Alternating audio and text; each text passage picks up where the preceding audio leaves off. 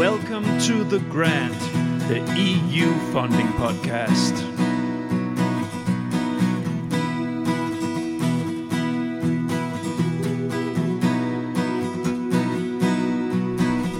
The Grant. My name is Niels Tudor-Winter, and I am the creator, editor, and host of The Grant. The Grant is an independent, non-commercial podcast initiative with the ambition to dig into all corners of the EU R&D funding system of topics of interest for the full EU R&D funding community. I have slowly moved into including other funding schemes than Horizon Europe. The Grant is thought to cover broadly the main European funding schemes. Not long ago, I had a double episode presenting an Erasmus Plus project, so the natural step for me was to move to Erasmus Plus next. Therefore, this episode is an introduction to the Erasmus Plus program, or Erasmus Plus, the EU program for education, training, youth and sports, as it is officially named. I have little experience with this funding scheme, so I have invited one of my good old contacts, Ulla-Alexandra Mattl, project director at the consultancy company Eurakom and external evaluator, into the virtual podcast studio to guide me through the Erasmus Plus program. Making a solid introduction to a funding scheme takes a little time, so this became a double episode. In this second half, we go through how to apply, the evaluation regime, what happens when you actually receive funding, and the do's and don'ts of this funding scheme. Excellent for any Erasmus Plus applicant or would-be applicant. Please enjoy.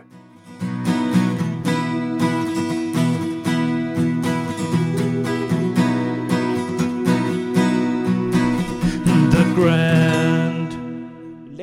Let's have a look at the how to apply. And I think what I put here in the rundown, it's proposal types. Do you have different kinds of proposals types like you have in Horizon Europe? I don't know proposal types. I mean, I think the main difference we have is between centralized and decentralized proposals. Okay, yeah. That is the difference.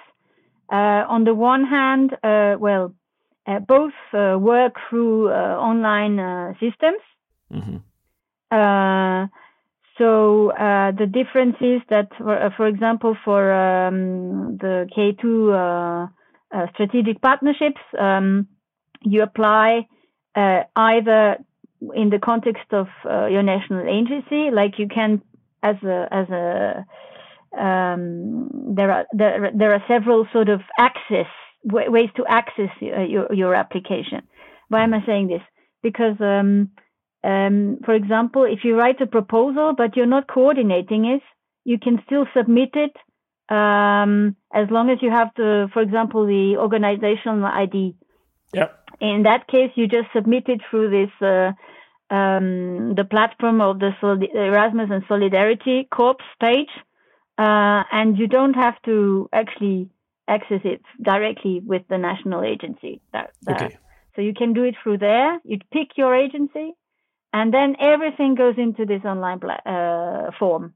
You type. You don't type it in there, but usually you write your proposal.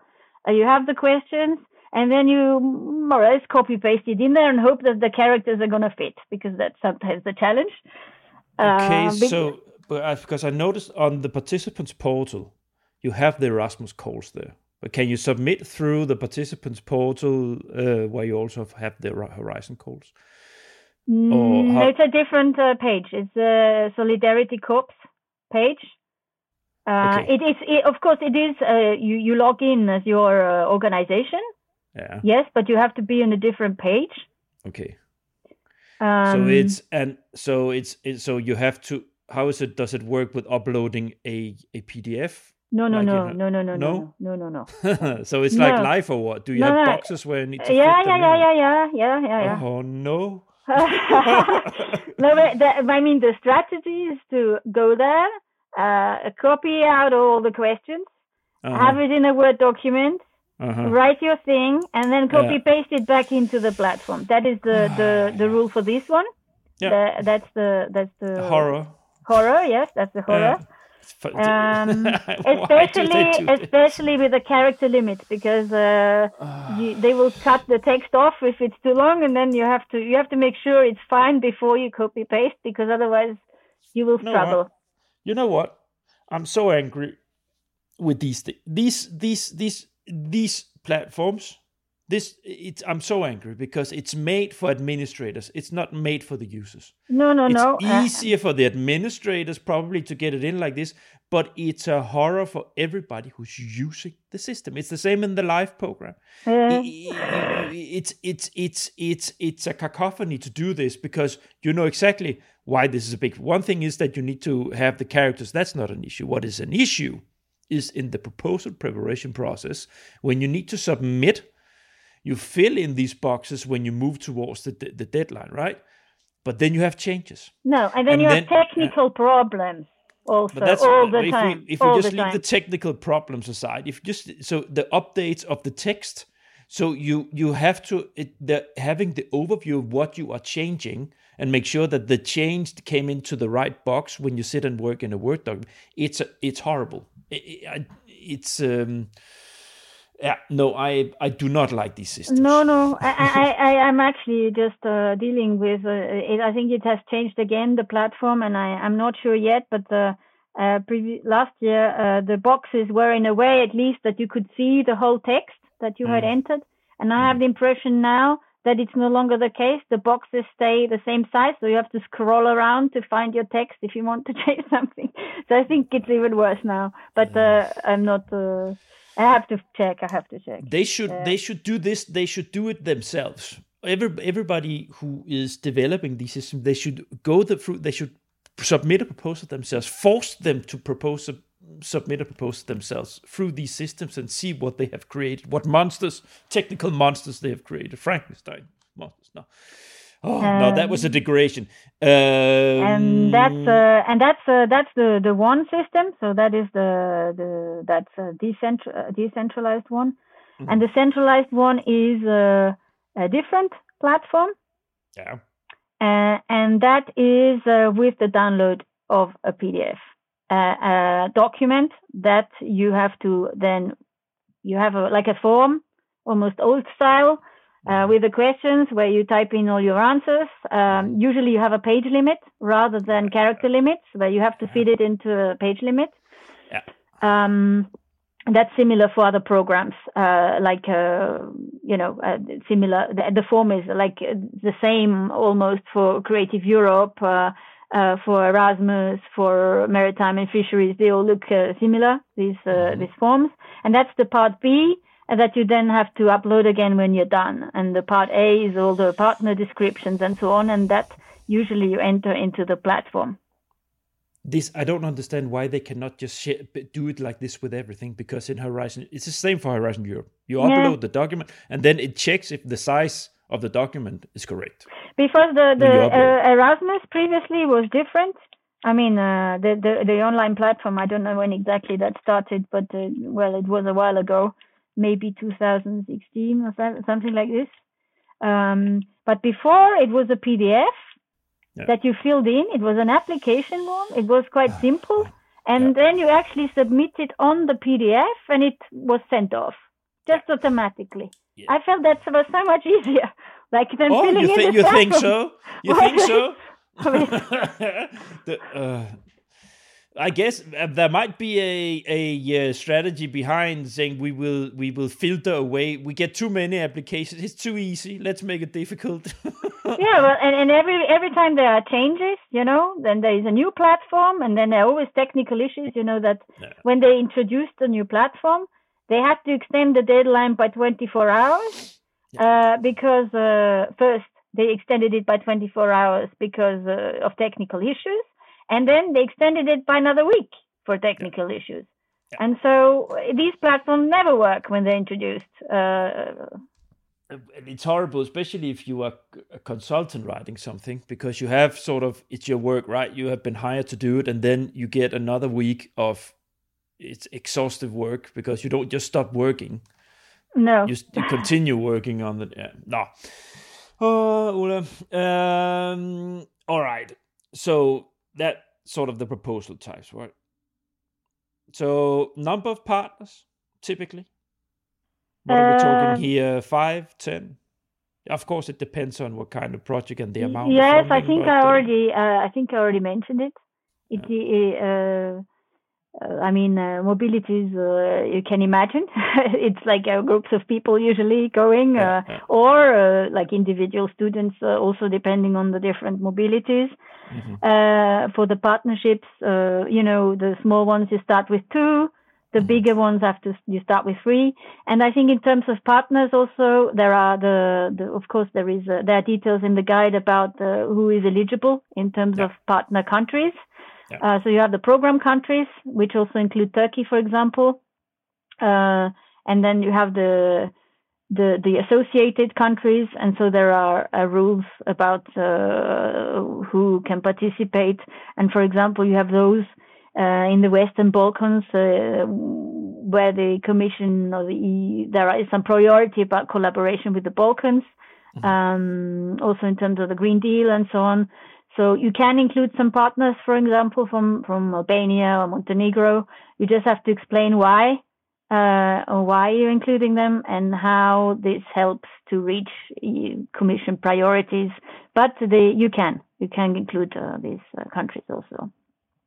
And what we didn't talk about was the capacity building projects. I missed out. Sorry, we're still Key Action 2, and they are interesting because they're international.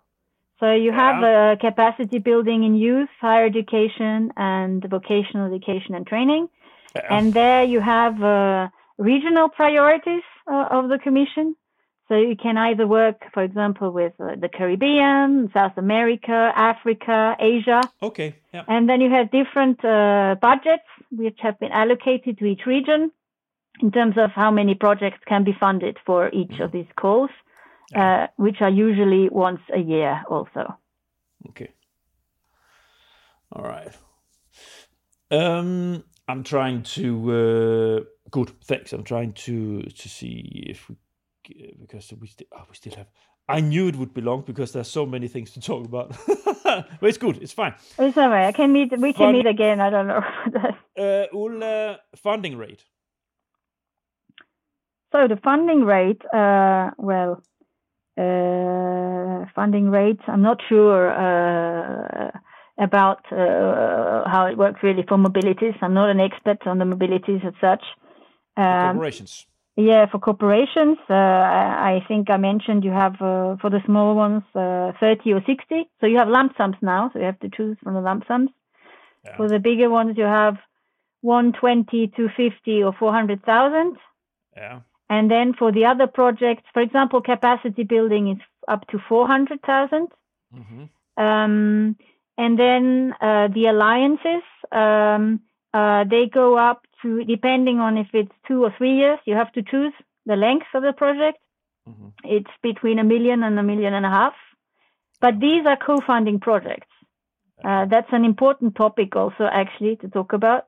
But these projects are at 80%, I think, alliances. Okay. Yeah. So for the lump sums, is that the principle of here you get a box of money and then you find out yourself how much you want to co-finance? How does that work? Actually, the co-financing is something that has been always, it's always been mentioned in Erasmus. And it's a blurry area at the moment because for the new program, it has been mentioned in the guide now that it's mandatory for partners to co-finance. Yeah. But when evaluators are still told that it's not a reason to not fund a project. But it's if you explain your co-funding well, it's a good point to get funded. Let's say there is a new section now, which I mentioned briefly, is about cost efficiency that didn't exist before, because now the lump sum you have the lump sum, but you have to explain why your activities are cost efficient, and actually also in terms of evaluation post project, what they really look at is if you have actually carried out your activities. Those are the main thing. Is the results that you have produced that they correspond to what you said you were going to do. Yeah. It's okay. I understand. So it's they have given much more freedom in relation to so it's not, there is no funding rate basically. No, so no, that's that, no. You have to choose a lump sum, but then you can say everybody gets 200 a day or everybody gets 150 a day. You have to just explain why you choose the rates you do. Yeah. But then, for example, I evaluated projects where they put some crazy, they wanted to hire people just specifically to work on it and all that. And that, of course, then, it's like, what, you want to create a post? So this was the project was just written to create a couple of posts for some organization. And so obviously these things don't go through. I mean, and you have to kind of know what you can do and what you can't do. It's a lot more flexibility, but actually it makes it also complicated because you have to be very careful. Rather than ticking all the boxes, you now have to be very careful about how you organize it, and there are a lot more things you have to think about. Yeah, interesting. All right, so if we look at eligibility and what is funded and not funded, so what does the program cover? I know, for instance, that they don't cover communication activities. Is that correct? Well, no longer the case. It used to be part of project management. Yeah. So that is also another change. That is true. It used to be, okay, if you add communication activities to a project, very often they were cut from the budget. Mm-hmm. It's no longer the case. So project management, they have moved back from, first it was called intellectual outputs, then it was called results, and now we've moved back to work packages as we had it in the lifelong learning program. No. So we're back to work packages now, and project management is by default the work package number 1. Yeah. And it does not have to include communication. You should have a maximum of 5 work packages in total. That's what they say. Okay. That you can't do more. That's what they want. Not more than 5. Yeah. And usually now one of them is linked to communication and impact. Okay. So you need to do it, but you're not funded. No. You can. No. It's a work package. You give days. It's funded. Okay. It's changed. That is a change for sure. Okay. Because the formation project I had in, it was not. So they had to do it, but they didn't get it. That must have been the previous program.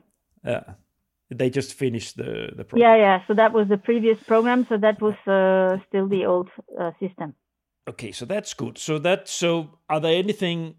So of course, everything in developing. If we just take the example of a project of developing a course or something like this, so the activities you mentioned earlier, you gather information, develop a curricula, you make maybe a pilot of a program, you have the trainers training the trainers, sort of part of the work. So everything here, that's covered, right?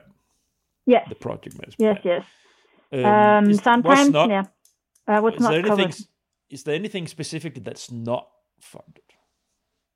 Well, you can't fund equipment, things like that. Okay. Depending on, like for the strategic partnerships, you're not going to you're not going to subcontract a lot. It was already in the previous program, the fact that you had to co-fund any subcontracting, and there is no real mention of it.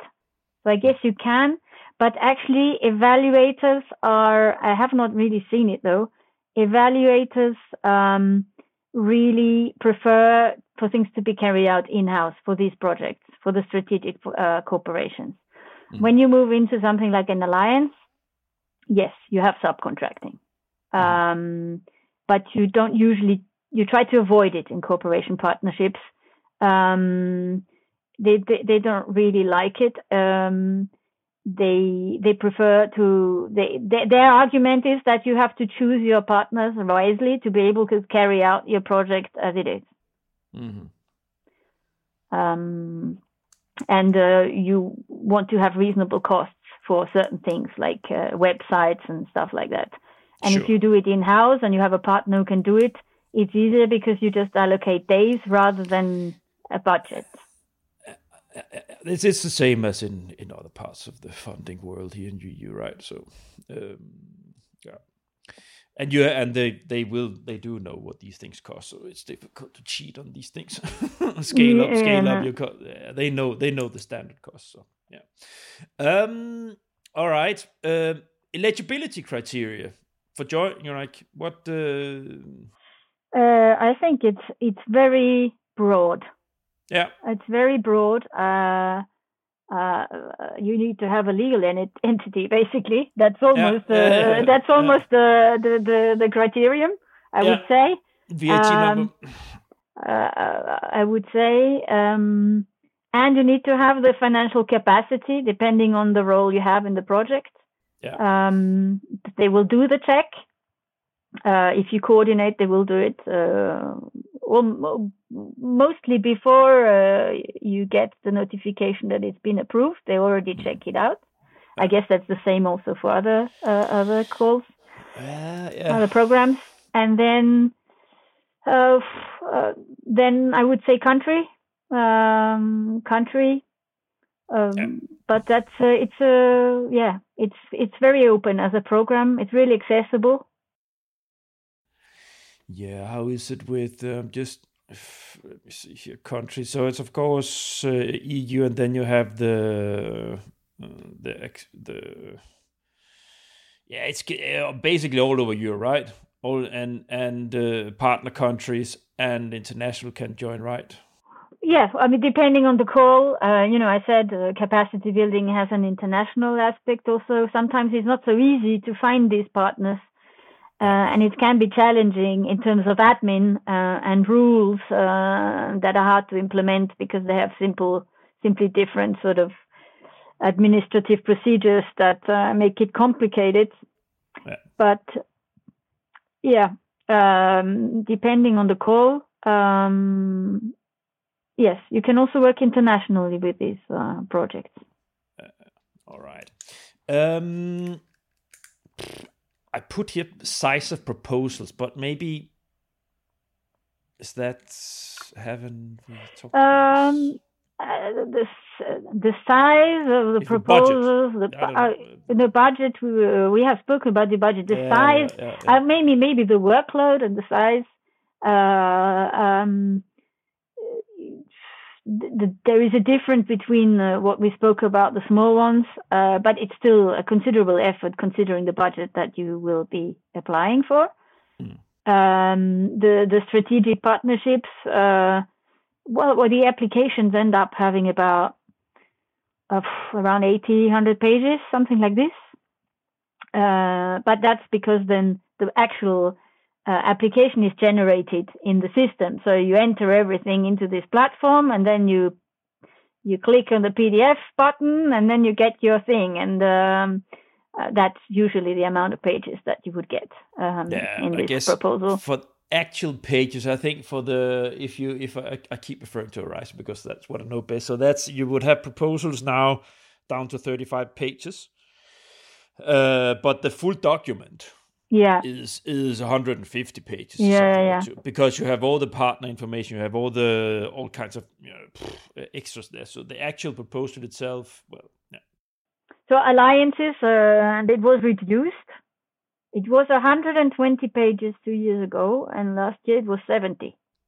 How is it when you sit in a Word document? How long is that? When you sit and write it in a Word document, how long is that? I have one right now, which is about 50 pages. Okay.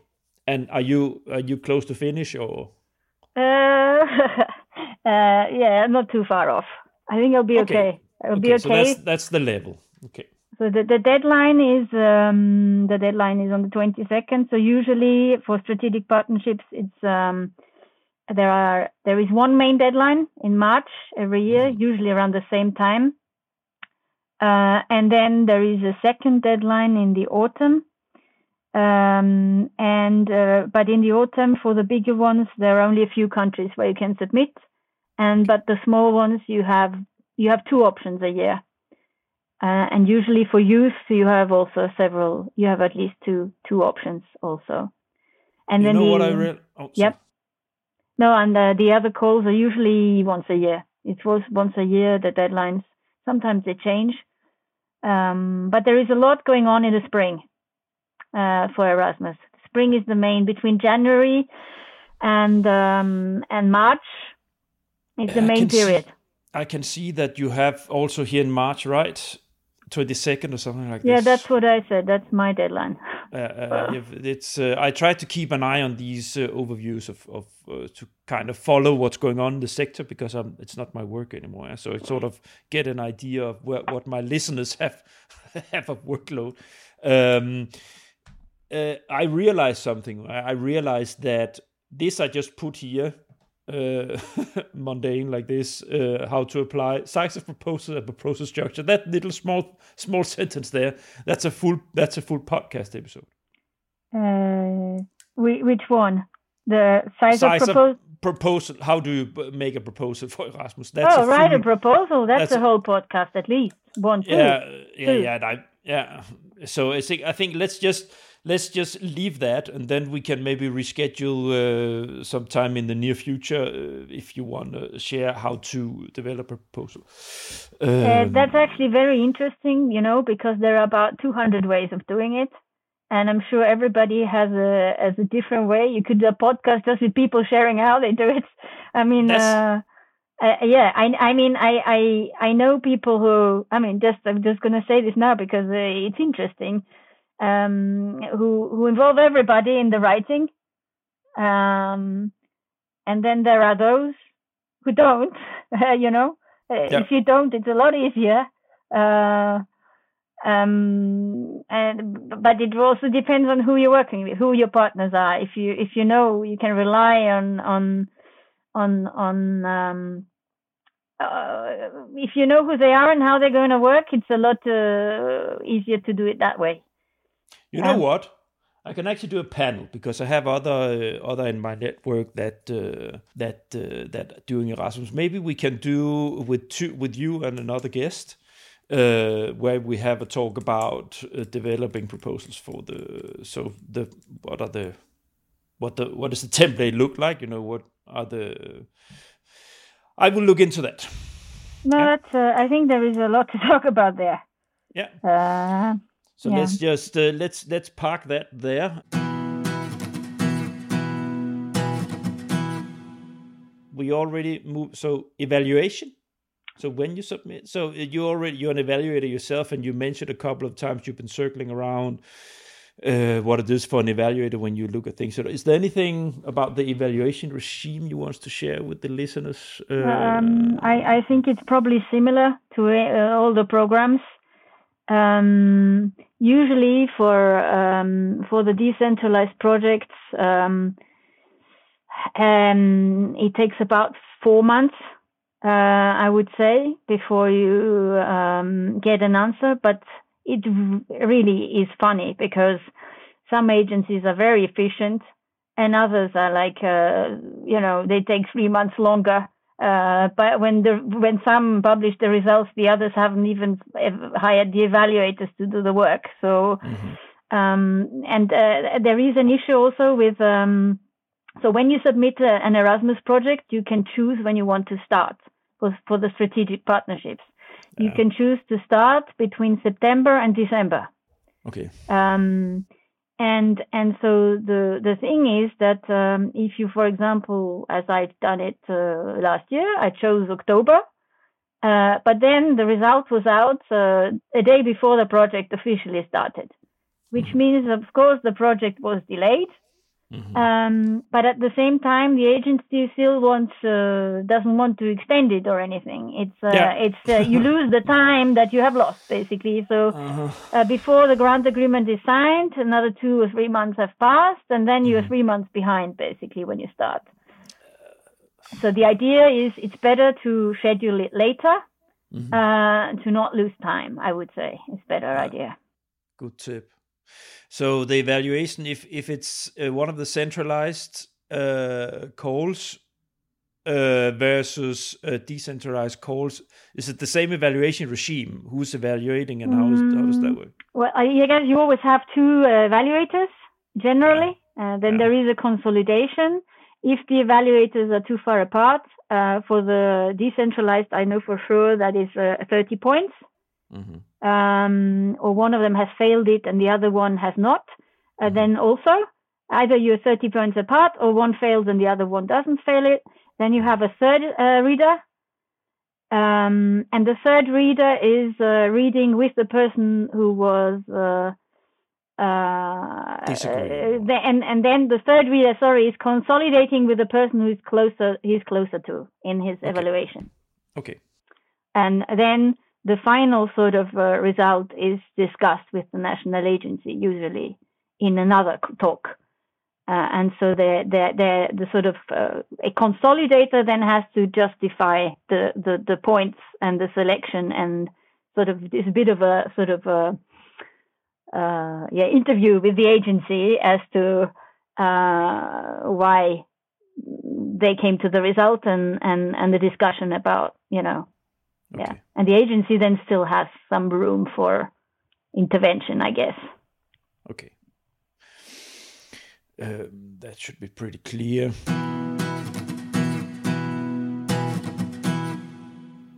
So when the funding is received, what's the typical duration of a project? The duration is between usually 2 years and 3 years, I would say. For a small scale, can be 1 year. Okay. From 1 year. But now with the lump sums, of course, the duration is also linked to the lump sum, in the sense that if you have 400,000 euros, you're not going to do a 1 year project. I have had that also, but then of course, what is the impact going to be? So that is going to be a big question for the evaluators. If you work on it only for a year, what kind of impact can you generate? So the more money you ask for, the more impact is expected. And then also the duration is linked to that. Mm-hmm. Yeah.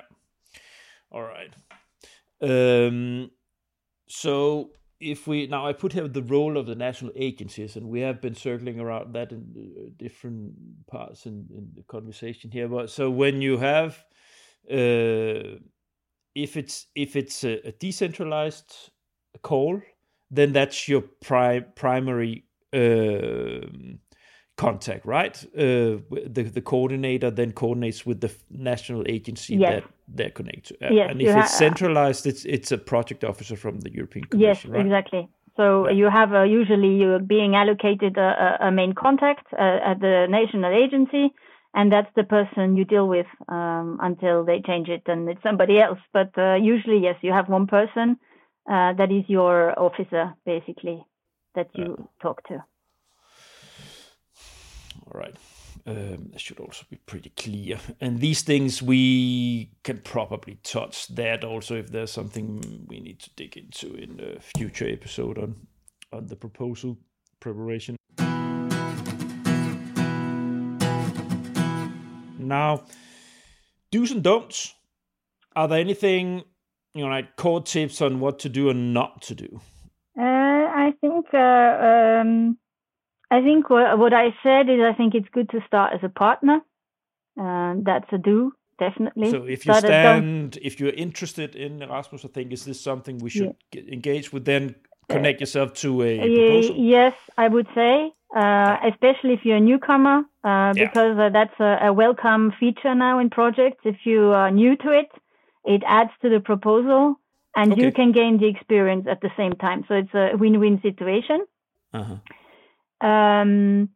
What I wouldn't do is the opposite. If you have no experience, try and write a 250,000 euro project just like that. You will lose a lot of time probably.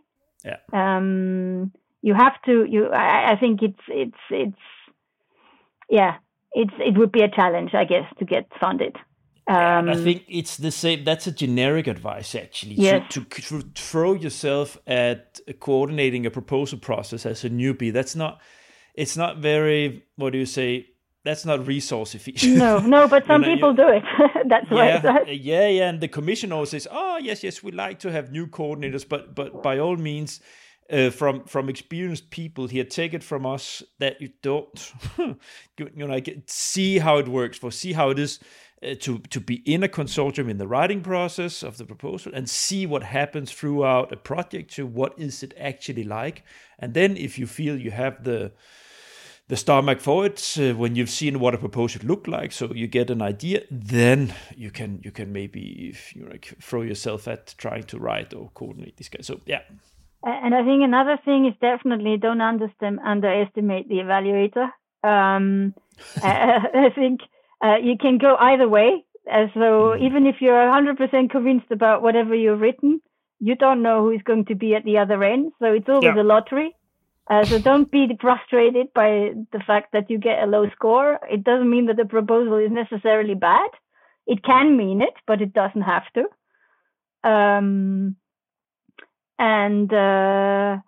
I think a big mistake that I see a lot is that people don't explain things. I mean, they know everything. If you write something, you know everything about the topic, but that doesn't mean that the person on the other end does. So you have to be clear about things. Pedagogic. I mean, don't leave out the bits that they need to understand what you are talking about, Write things out. Yes. Say it as it is. Yeah. Don't get lost in internal lingo, and make sure that as an outsider, that's also a tip that I often get from my guests. Get an outsider to read it. No matter, we all know how it is writing proposals. The one who have been doing this, that how on earth do I find time for someone external to read my proposal? But try to have at least someone looking at the core parts of the proposal that has not necessarily any. It's best if it's no background information, but at least someone, if not, that if it's a colleague or something like this that doesn't really know much of what you have been writing, just to have a second, some clear eyes on what you want to explain. Because in the end of the day, all proposals at the square root is about explaining how you want to solve a problem, how you want to make a contribution to making things better within a certain area, and that can have many.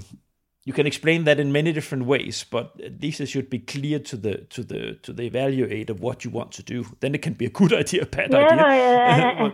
Another tip is to actually read the question, because a lot of people don't actually answer the question. They write all sorts of things, but not what is supposed to be written. So.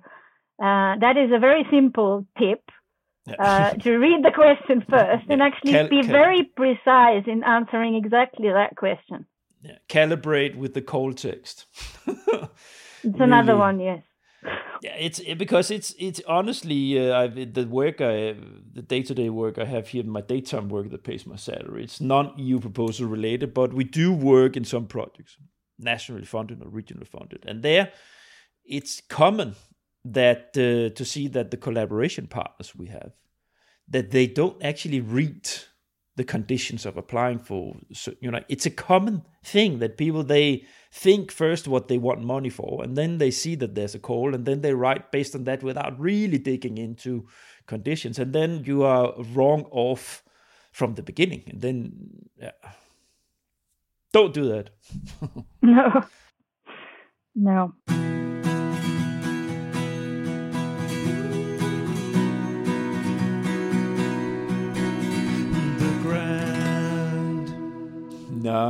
Ulla,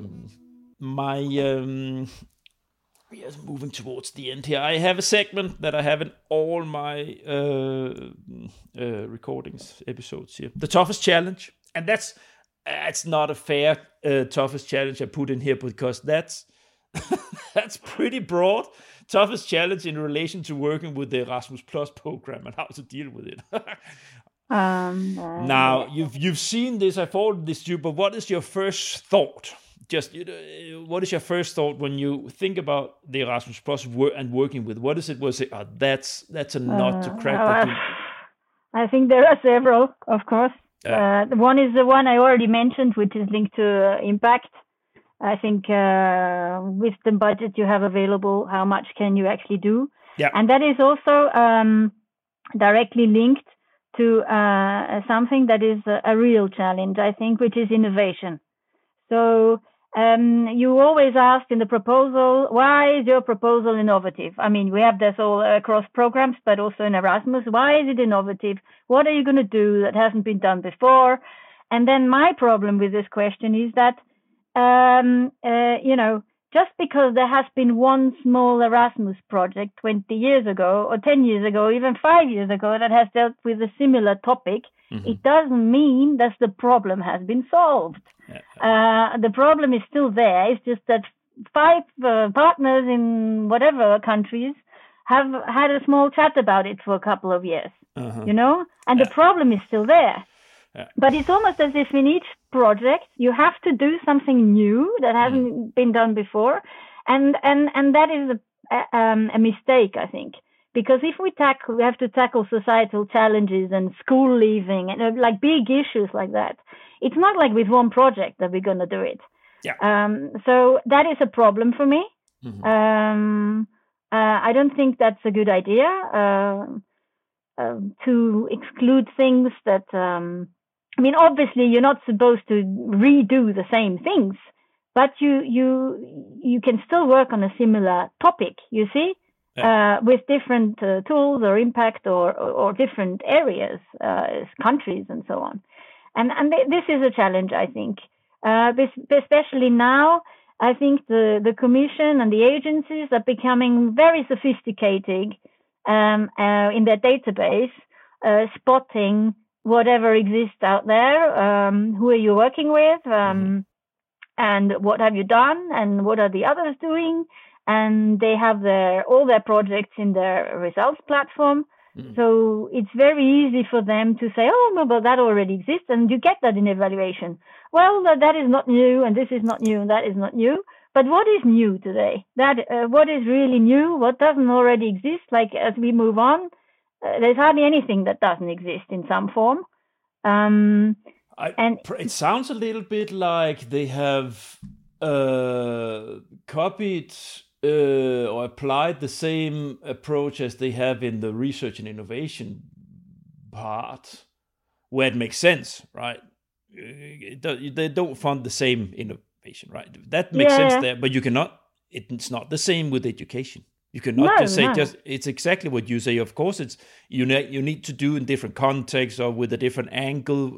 Different schools. I mean, we work with problems in schools. It's not like by doing one project between 5 schools that you're going to solve a problem that is European-wide, Yeah. So that is for me a real challenge, and I think that and then of course, to be fair, there are also consortiums and there are also partners who think they can just talk about the same thing forever also. Who work on the same topic and they just want to sell it every year, the same thing. That's also true. So, I understand also the view of the agencies sometimes or evaluators to say like, no, we've seen this too many times, and because you have project or funding scheme exploiters everywhere, and of course the Commission, they get tired of seeing these like just wanting to fund desks in their organization. It's project hunters. That is exactly what is happening now. There is a big sort of I feel like this is being tackled at the moment. They are really looking at those organizations. That's good. Who are doing this for a business. Yeah, that's good because it destroys it for everybody else. That's the truth. So, yeah. No. One more thing. Anything else? Yeah. Yes, I think one more challenge for me, which I am thinking about a lot, is the challenge mobility versus sustainability. Because Erasmus is a lot about mobility, about cultural exchange, about, there was always this bad rumor about people just traveling around for projects and going to nice places and choosing nice locations and so on. Well, I'm sure that is partially somewhere true, but also at the same time, it's a fundamental element of what the European idea is about, is to explore, especially when it comes to mobilities of youth and young people and so on.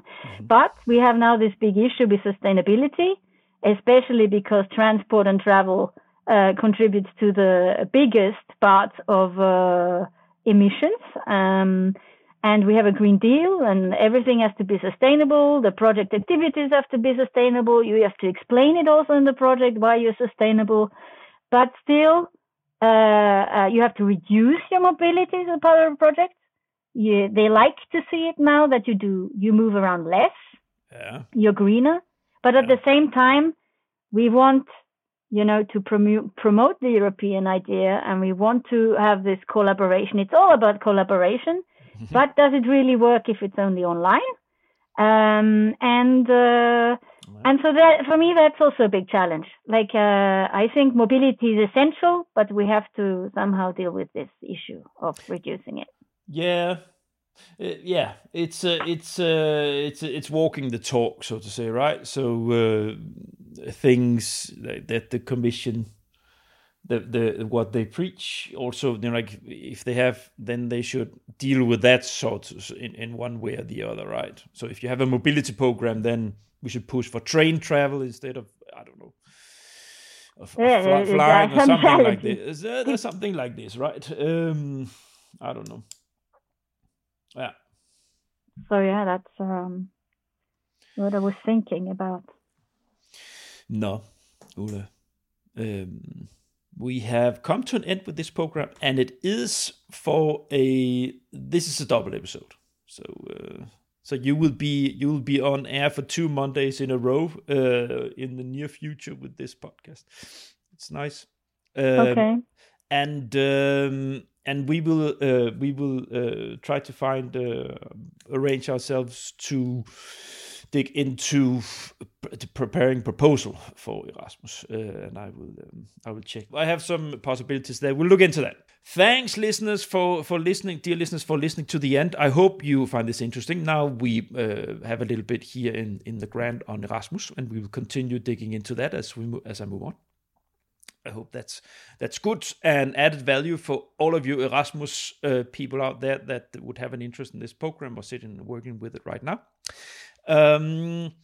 Remember to check my website, thegrant.eu. Pass by, subscribe for the email list for the podcast. It is the best way for me to grow my podcast. So as I always mention, if you have sympathy for what I'm doing, the best way to support me is by subscribing to that email list.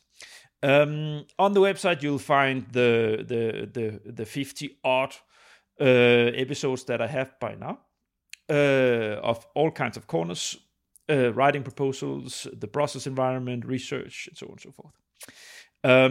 Also there you'll find the hub, where I try to gather links to the resources, the basic resources like the participants portal, the brokerage, event sites, you have some webinars there from the Commission, and so on and so forth.